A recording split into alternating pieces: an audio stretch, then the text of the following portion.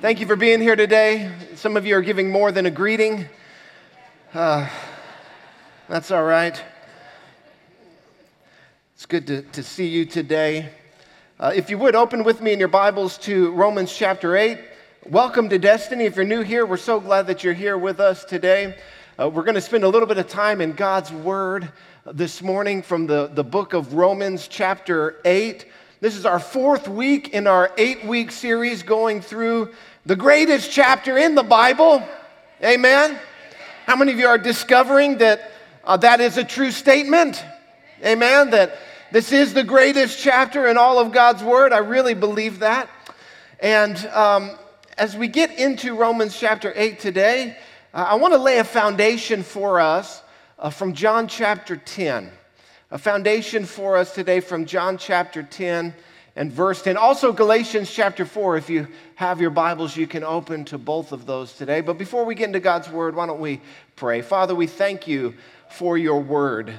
Lord, that you have revealed yourself to us. Lord, that we don't have to wander through life wondering which is the right way. You have shown us clearly in your Word. Your Word that is a lamp unto our feet, a light unto our path.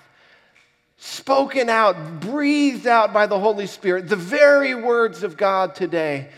So, Lord, as we come to your word, we come humbly, Lord, as a student to be taught, as a son or daughter to be instructed.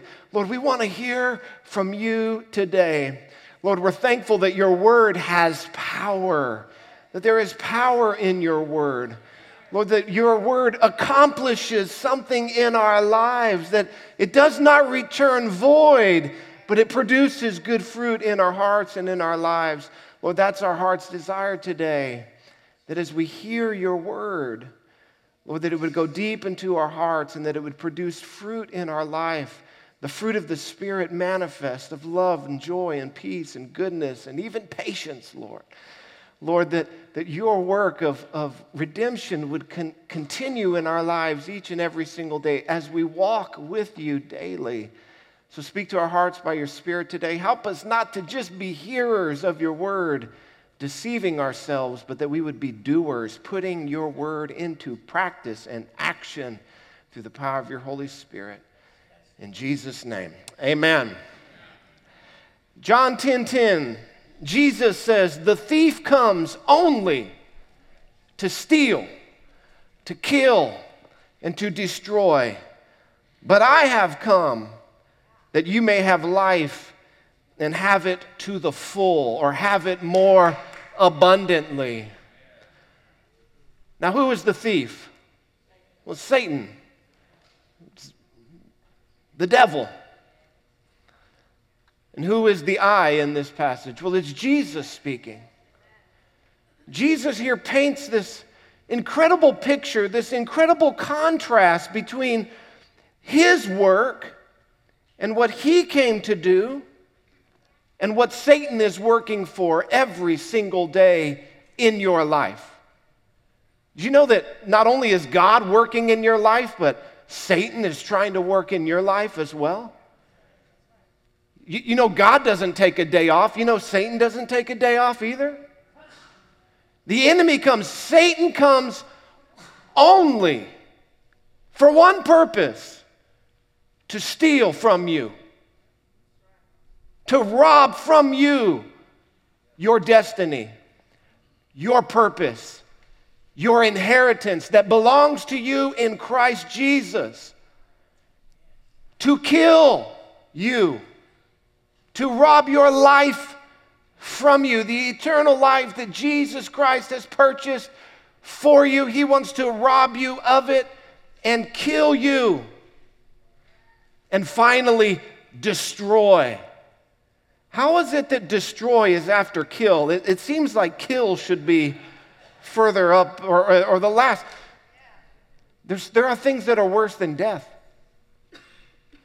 Satan's out to rob you. Because did you know your life continues after you're gone? You have a legacy. You have a heritage. Satan wants to rob you of that too. He wants to destroy your legacy, destroy your heritage. see you ultimately with him under judgment for all eternity. This is all he's doing all the time, 24/7. Only. You see, God has this perspective. This is how God sees the world. Jesus says, I have come for the opposite reason, to give life. And not just an any old life, not just a life that's hanging on life support. He says life to the full, life more abundantly, life that is overflowing. The contrast could not be greater. You see, God knows what we don't know. God sees things that we don't see. You know, Satan's not playing games. He's not doing a dress rehearsal. Satan is out for blood. His sole and singular purpose, 24/7, to steal, to kill, and to destroy. Think about that kind of focus pointed directly at you every single day. Spiritual forces, demonic powers, and you are in the crosshairs. You notice there's no compromise between these two sides. There's no like middle ground where they can come together. It's not that they can come together and say, well, you know what? Satan says, you know what? I'm just out to give him a bad day today. I'm just out to just have him not have a good day. No, he's out to destroy your life. And he's not just working day by day. He's working 20 years out. He's got a long trajectory of how to lead you to destruction. He doesn't just show up with a big red suit and a long pointy tail and a pitchfork. Follow me to damnation. Let's go. Get on the bus. We're leaving. No, it's a day by day, moment by moment, lie by lie, subtle deception. The Bible says in Genesis chapter 3 that the serpent, Satan, was subtle in his temptation. He didn't show up in a big puff of smoke. I'm the Lord of darkness. No, he is subtle. There is no compromise between these two sides. What Jesus is talking about here is literally life and death. And as we've been looking at Romans chapter 8, what we've seen is the Apostle Paul also say that there is a huge contrast that exists between those who are born again by the Spirit of God and those who are not. Those who have no condemnation because of sin, because their sin has been laid upon Jesus Christ, and those who have not received the work of Christ through faith. Paul paints this picture of contrast, light and darkness between those who live in the flesh and those who live and walk according to the Spirit. You see, when God sees the world, he sees the world as black and white, good and evil, right and wrong, light and darkness, truth and lies. God is morally perfect, totally holy, completely righteous. There's no moral ambiguity with God. God's never sitting up there wondering, well, is this the right thing or not? What's the right thing to do in this? No, he is 100% always morally perfect all the time. But we are not that way, are we? No, we're morally compromised, aren't we? Every thought, every feeling, every emotion, every desire that we have, every action we take has been infected and affected by sin. And so when we see the world, we don't see the world in black and white. We see the world as, well, that's not so bad. I mean, it could be a lot worse. We see the world as, well, these are bad sins over here, and we'll just stay away from those. But this stuff over here, does God really care about this? That's not how God sees the world. That's not how God sees the world. Because God knows the ultimate end of every little sin is a bigger sin.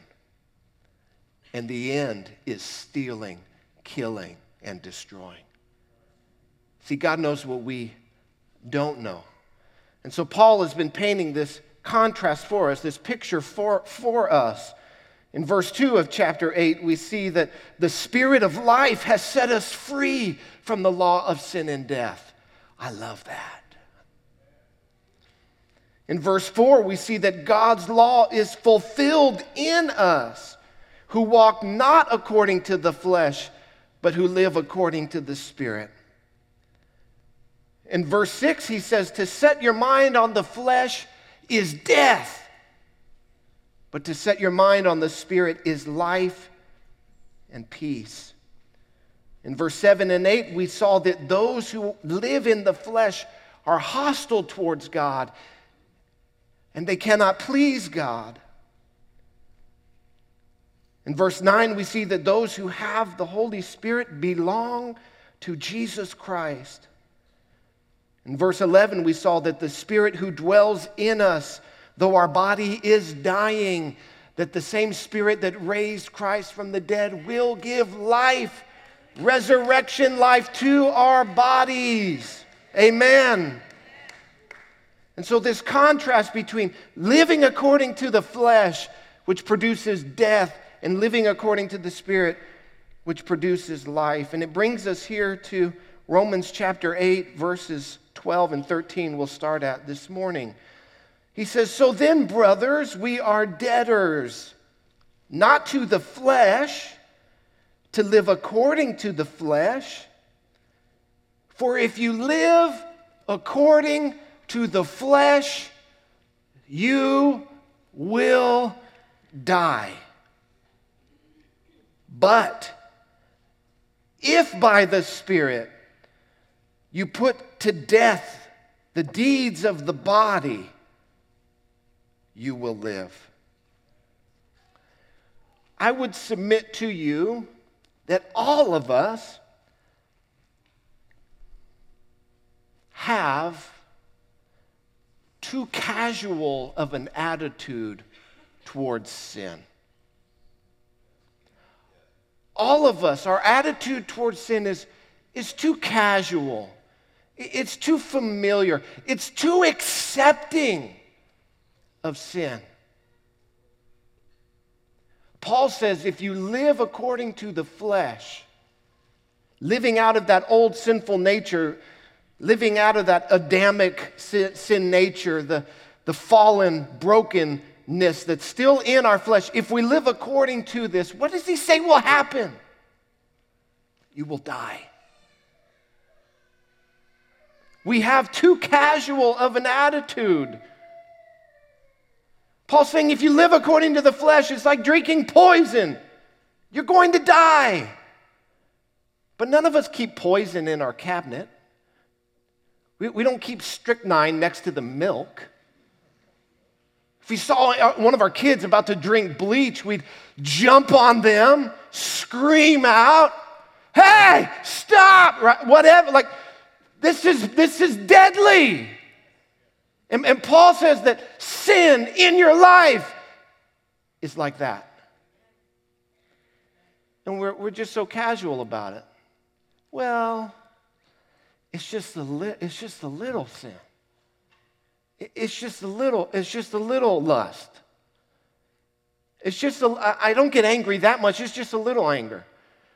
It's just a little bitterness. It's just a little discontentment. It's just a little covetousness. It's just a little envy. It's just a little greed. It's just a little unforgiveness. Paul says to live according to the flesh is death. Sometimes we treat sin like a pet. Just kind of keep it over there.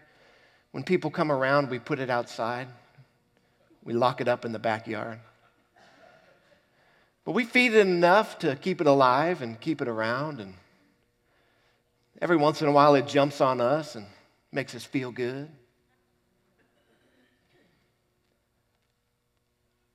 Paul says that if we live according to the flesh, it will produce death. Living according to the Spirit will produce life. You notice there's not like a third option here. Like, have you noticed this going through Romans 8? It's either one or the other. And there's no like third option.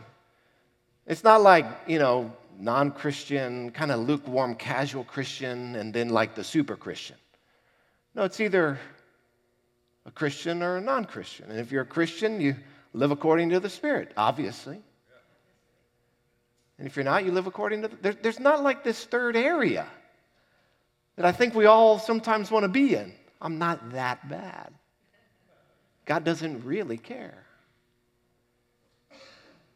These two options here. And we look at this and we're like, that seems a little bit extreme. Paul was a fanatic, Paul was just someone who he must have had a bad burrito that morning or something. Like,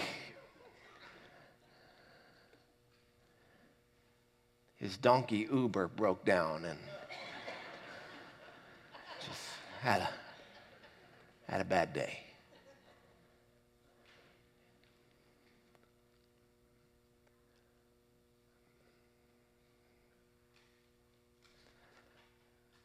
There's no compromise here. There's no gray area. There's no middle ground.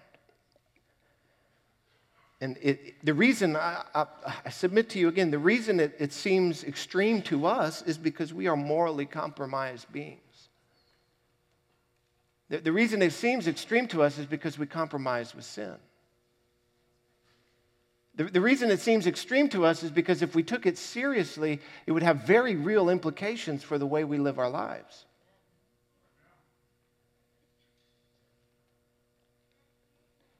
And so we think, I sin all the time and I don't die. So this must not be true. If I do this, am I going to die? Do you know where that line of reasoning comes from? Your flesh.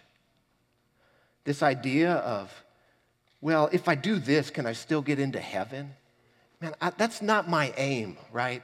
My aim is not to just like barely fall over the threshold of heaven, clothes singed with fire from hell and smoke all over me. Oh, I made it. Whew, I was the last one in. Wow, that was close. Whew. That's not the goal. This idea of, if you do that, it's not going to kill you. Do you know where that comes from? Have you read Genesis chapter 3? Have you read Genesis chapter 3? God tells them, do not do this. Satan comes along. Hey, why don't you do this? Why don't you disobey God, go your own way, do your own thing? You don't want to live under God's law. He's such an overbearing God. Find your own path. Follow your own heart. Just as long as it's not what God wants, you do it. And Eve says to the serpent, yeah, but if we eat of this tree, God says we're going to die. What does Satan say? You're not going to die. It's not going to kill you. God's just trying to keep good things from you. God knows if you eat of it, you'll really be happy. And God doesn't want you to be happy. The lies of the enemy, still the same lies that he's speaking to us today. And so they take it and they eat it. And what happens? Not only do they die, but every other human being who will ever live has died. Through Adam's sin, death has come into the world. Every moment of suffering, every moment of pain, every moment of agony, Every child that has been taken early, every disease, every sickness, every illness is a result of that sin. They believed the lie that they wouldn't die. Sin produces death in your life. And so God here tells us that we must, by the Spirit, put sin to death. In the King James Version, it says that we must mortify sin. We must declare war on sin in our lives. Every sin, even the smallest, what we would consider the smallest sin, we must declare war on. We must put it to death. Galatians 5:24 says that we must crucify the flesh and with its lusts. Now, as people, human beings in this fallen world, as long as we are in the world, we will face the reality of indwelling sin. How many of you have experienced that? Even though you're a Christian, even though there's no condemnation for those in Christ Jesus, we still face the reality of indwelling sin within our members, within our body, within our flesh. And so, because of that, it always has to be killed. It always has to be mortified. It always has to be put to death. The killing of sin in the life of a believer is a daily job that we have to do. Every day we wake up and say, I'm going to kill sin today. Sin no longer is a pet that I'm going to nurture and feed and take for walks every once in a while. No, sin is a ferocious animal that will kill me if I let it grow. And so I'm taking it outside and I'm putting a bullet in its brain. I am slitting its throat. I am strangling it. I am starving it. Because if I don't, it will kill me. And it will steal from me what God has for me. And it will rob me and my family of everything that God has. Because Satan is only out to steal, to kill, and to destroy. And just because it doesn't happen tomorrow or happen overnight, we think, well, it's not really doing it. Nothing happened. Nothing bad happened. God didn't strike me dead. His mercy and grace. He could have. He would have been totally righteous and just to have. But His grace and His mercy wooing us back, His love. But His expectation for us is that we would be, by the Spirit, every day, daily going to war with the sin that is in our lives. 2 Corinthians 7:1 says, it is our duty to be perfecting holiness in the fear of God. 2 Peter 3:18, that we should be growing in grace every single day. 2 Corinthians 4:16, renewing our inward man day by day. Every single day is a fight. Every single day is a battle. And if you're not fighting, you are losing. If you're not fighting, you are losing. Every single day, we go to war with sin. Does it take a day off for you? It doesn't for me. It didn't for Jesus. Every single day, we go to war with sin. This is what John Owen, who was the 17th century, one of the great Puritan theologians of the 17th century, this is what he said. The choicest of believers who are assuredly free from the condemning power of sin. How many of you, that describes you? I am a Christian, I am a saint, I am a believer in Jesus Christ. I am free from condemnation. Amen. How many, that describes you. In response to that, he says, we ought to make it our business all the days of our lives to mortify the indwelling power of sin. He says, be killing sin, or it will be killing you. There is no third option. There is no middle ground. And we must do it by the Spirit. We can't do it in our own strength. We can't white knuckle it. In our flesh, we can't put the flesh to death. It's not about willpower. It's about Holy Spirit power in your life. We can't do it without Him, but listen to this, He won't do it without us. We work with the Spirit, submitting to the conviction of the Holy Spirit to allow Him to deal and kill the sin in our lives. Why is God so angry against sin? Because sin produces death, and God loves you. Hello? James 1:14-15. Each person who is tempted, he's tempted when he is lured and enticed by his own desire. Then desire, when it has conceived, it gives birth to sin. And when sin is fully grown, it brings forth death. We see a little bit of lust, a little bit of envy, a little bit of greed, a little bit of unforgiveness, bitterness, a little bit of anger, and we think, it's no big deal. Who's it hurting? It's just me. It's just my personal thing. Listen, if you feed it, it's going to grow. Hello? If you feed it, it's going to grow. You think that lust is just going to stop with a wandering eye? No, if you feed it, it's going to grow. It's going to turn into pornography. It's going to turn into pornographic addiction, sex addiction. It's ultimately going to lead to adultery, which will destroy your life, will destroy your family. Steal, kill, destroy. It's what Satan is after.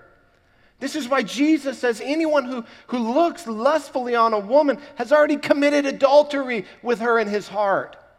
Because Jesus doesn't see it, God doesn't see any distinction between the seed and the fruit. He knows where it's going. He knows what it's going to produce in our lives. You need to realize that sin will grow if you don't kill it.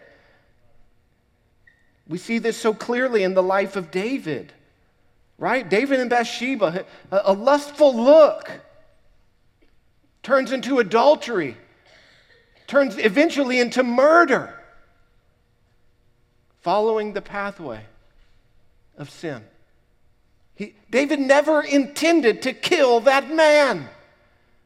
But when he saw the woman, he should have turned away. He should have looked away. He should have crucified the flesh. And this is the pattern of sin. We need to realize that sin grows. The devil is not playing games with you. So why are you playing games with sin? Sin will rob you of the Holy Spirit's work in your life. I'll say that again. Sin will rob you of the Holy Spirit's work in your life. The Holy Spirit is the one who produces love, joy, peace, contentment, satisfaction in our lives. When I sin, when I lust, when I envy, when I belittle, when I have bitterness in my heart, you know what it robs me of? It robs me of the Spirit's work in my life. You wonder why you have no love in your marriage. Are you harboring lust somewhere? Where are you giving into sin, and how is that robbing you of the Spirit's work in your life? You must put to death sin by the Spirit. If you do, Paul says, if you do, those who put to death sin will live. Do you want to live? Do you want the abundant life? Not just the getting by life, not just the it's okay life, not just the, well, I'm alive, but I wish I had their life. No, the abundant, eternal, overflowing, full of love and joy and peace and contentment life. Do you want that life? Paul says, if you want that life, put sin to death. Put sin to death. Go on war, declare war against sin. If you will put sin to death by the Spirit, you will experience this eternal and abundant life that Jesus brought. A life that is lived to the fullest is a life that, by the Spirit, kills sin. So then the question is, well, how do we do it? How do we kill sin in our lives? And thankfully, we have the next few verses that are going to tell us how to do it. Verse 14, for all who are led by the Spirit are sons of God. For you did not receive the spirit of slavery to fall back into fear, but you have received the spirit of adoption as sons, by whom we cry, Abba, Father. The Holy Spirit himself bears witness with our spirit that we are the children of God. And if we are his children, then we are heirs, heirs of God and fellow heirs with Christ, provided we suffer with him in order that we may also be glorified with him. There's a companion passage to this verse in Galatians chapter 4, verses 4 through 7. And Paul writes there that when the fullness of time had come, God sent forth his Son, born of a woman, born under the law, to redeem those who were under the law, so that we might receive adoption as sons. And because you are sons, God has sent the Spirit of his Son into our hearts, crying, Abba, Father. So you are no longer a slave, but a son. And if a son, then an heir through God. There's a powerful, powerful revelation here. Paul says that God sent his Son Jesus to redeem us. The word redeem means to purchase back. That we as humanity are image bearers of God, but because of sin, the Bible says that we are enslaved to sin. That we, the human race without Christ, is enslaved to sin, enslaved to the powers of darkness, literally slaves of the kingdom of Satan. But Jesus came to redeem, to purchase us back. To purchase us back. And he did it with his own life, with his own blood. The picture that Paul paints is of someone being auctioned off as a slave.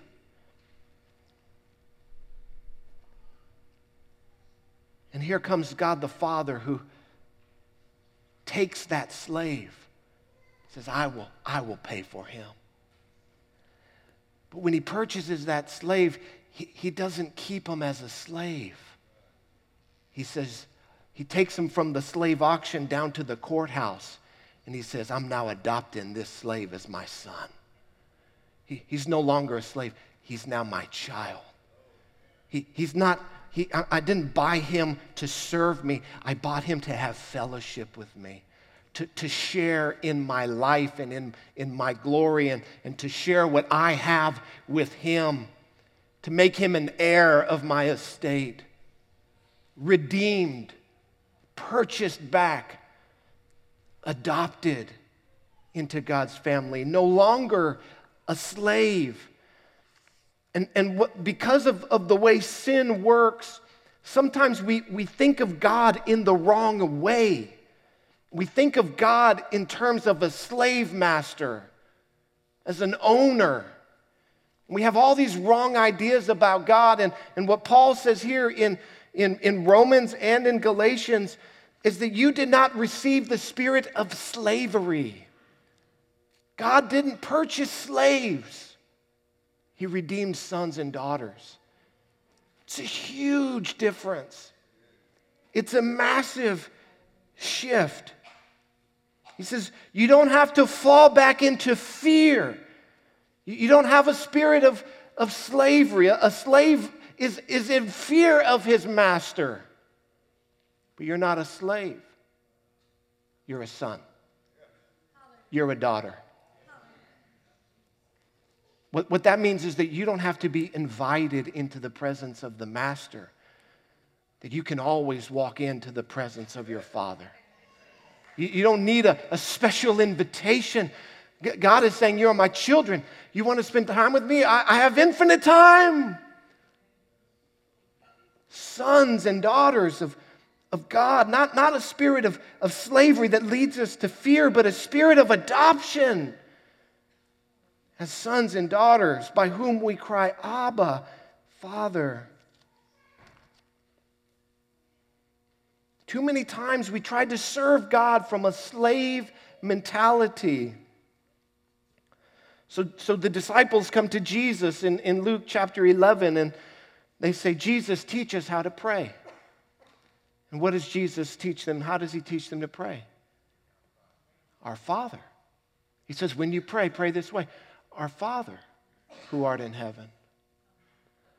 Now, this is amazing because Jesus could have taught us to pray like this, our Lord. Our Lord. Or he could have taught them to pray with the name that God had given to the Israelites, the covenant name, Yahweh, Jehovah. But just as weird as it is when my kids call me by my name,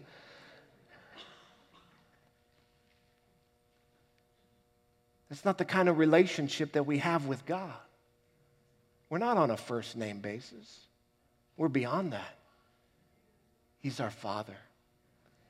He's our dad. He's watching out for us. We're his kids. I've got 4 kids. I love them more than anything. Do you know why I love my kids? Is it based on their performance? No. Is it because they're so wonderful all the time? No. Is it because they're always lovable? No. Is it because they do everything I say all the time, always perfectly? Absolutely not. Is it because they do anything for me? No. In fact, my kids do nothing for me. I do everything for them because I love them. But do you know why I love them?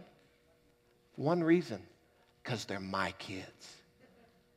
I love my kids because they're my kids. They're mine. Do you know why God loves you? Because you're his kids. Because you're his. It's not because your performance. It's not because you do everything perfectly all the time. It's not because you come to church 3 out of 4 Sundays a month.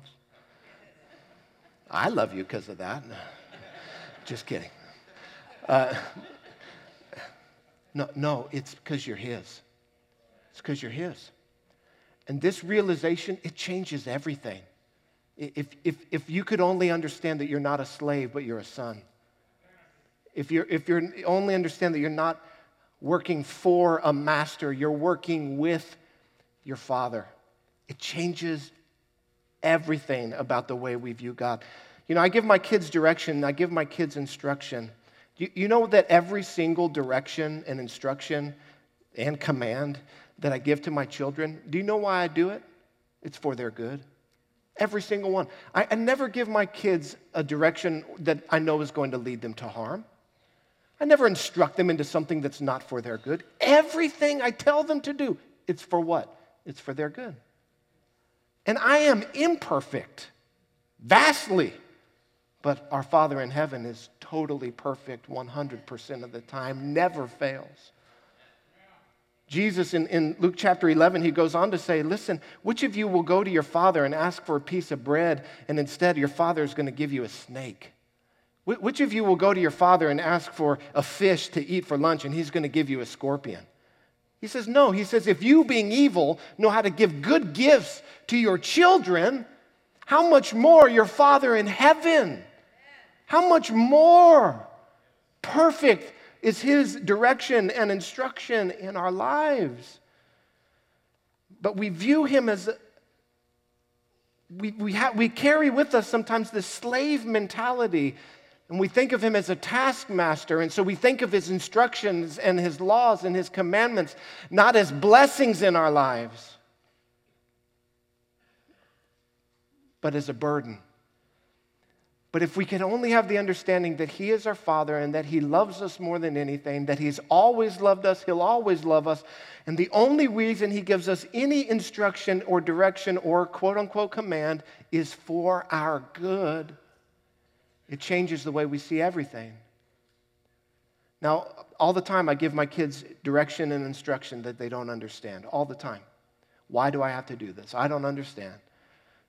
We can't get our kids to brush their teeth. It's like, and there's 4 of them, and so there's 4 mouths, and there's only 2 of us, and so it's just this constant war.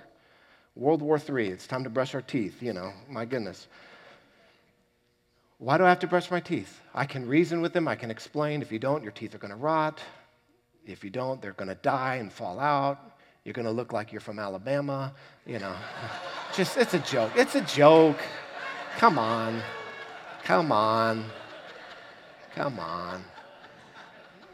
So, if you're from Alabama, God bless you. I've got a good dentist I can refer you to. It's a joke. So, the person from Alabama gets up and leaves. So, the thing is, though, we give them instruction that they don't understand. It's beyond their ability to comprehend. And so there's lots of things in the Bible that I'm instructed to do that I don't understand. There's things I'm instructed to do. I don't see how it's going to pay off. I don't see how. But you know what? What I ask my children to do when they don't understand? I say, would you trust me? Would you just trust me? Have I not proven to you by my track record of taking care of you and loving you and serving you and feeding you and clothing you and housing you for the last 8, 6, 4, or 2 years of your life? Can you not tell that I've got a track record of trying to steer you in the right direction? Can you just trust me? Can you trust my heart? Can you trust my character? And that's what God asks from us. When we don't understand, when we don't see how it pays off, when we don't see how this is a bad thing, yet in his word it says so clearly, you know what God invites us to do?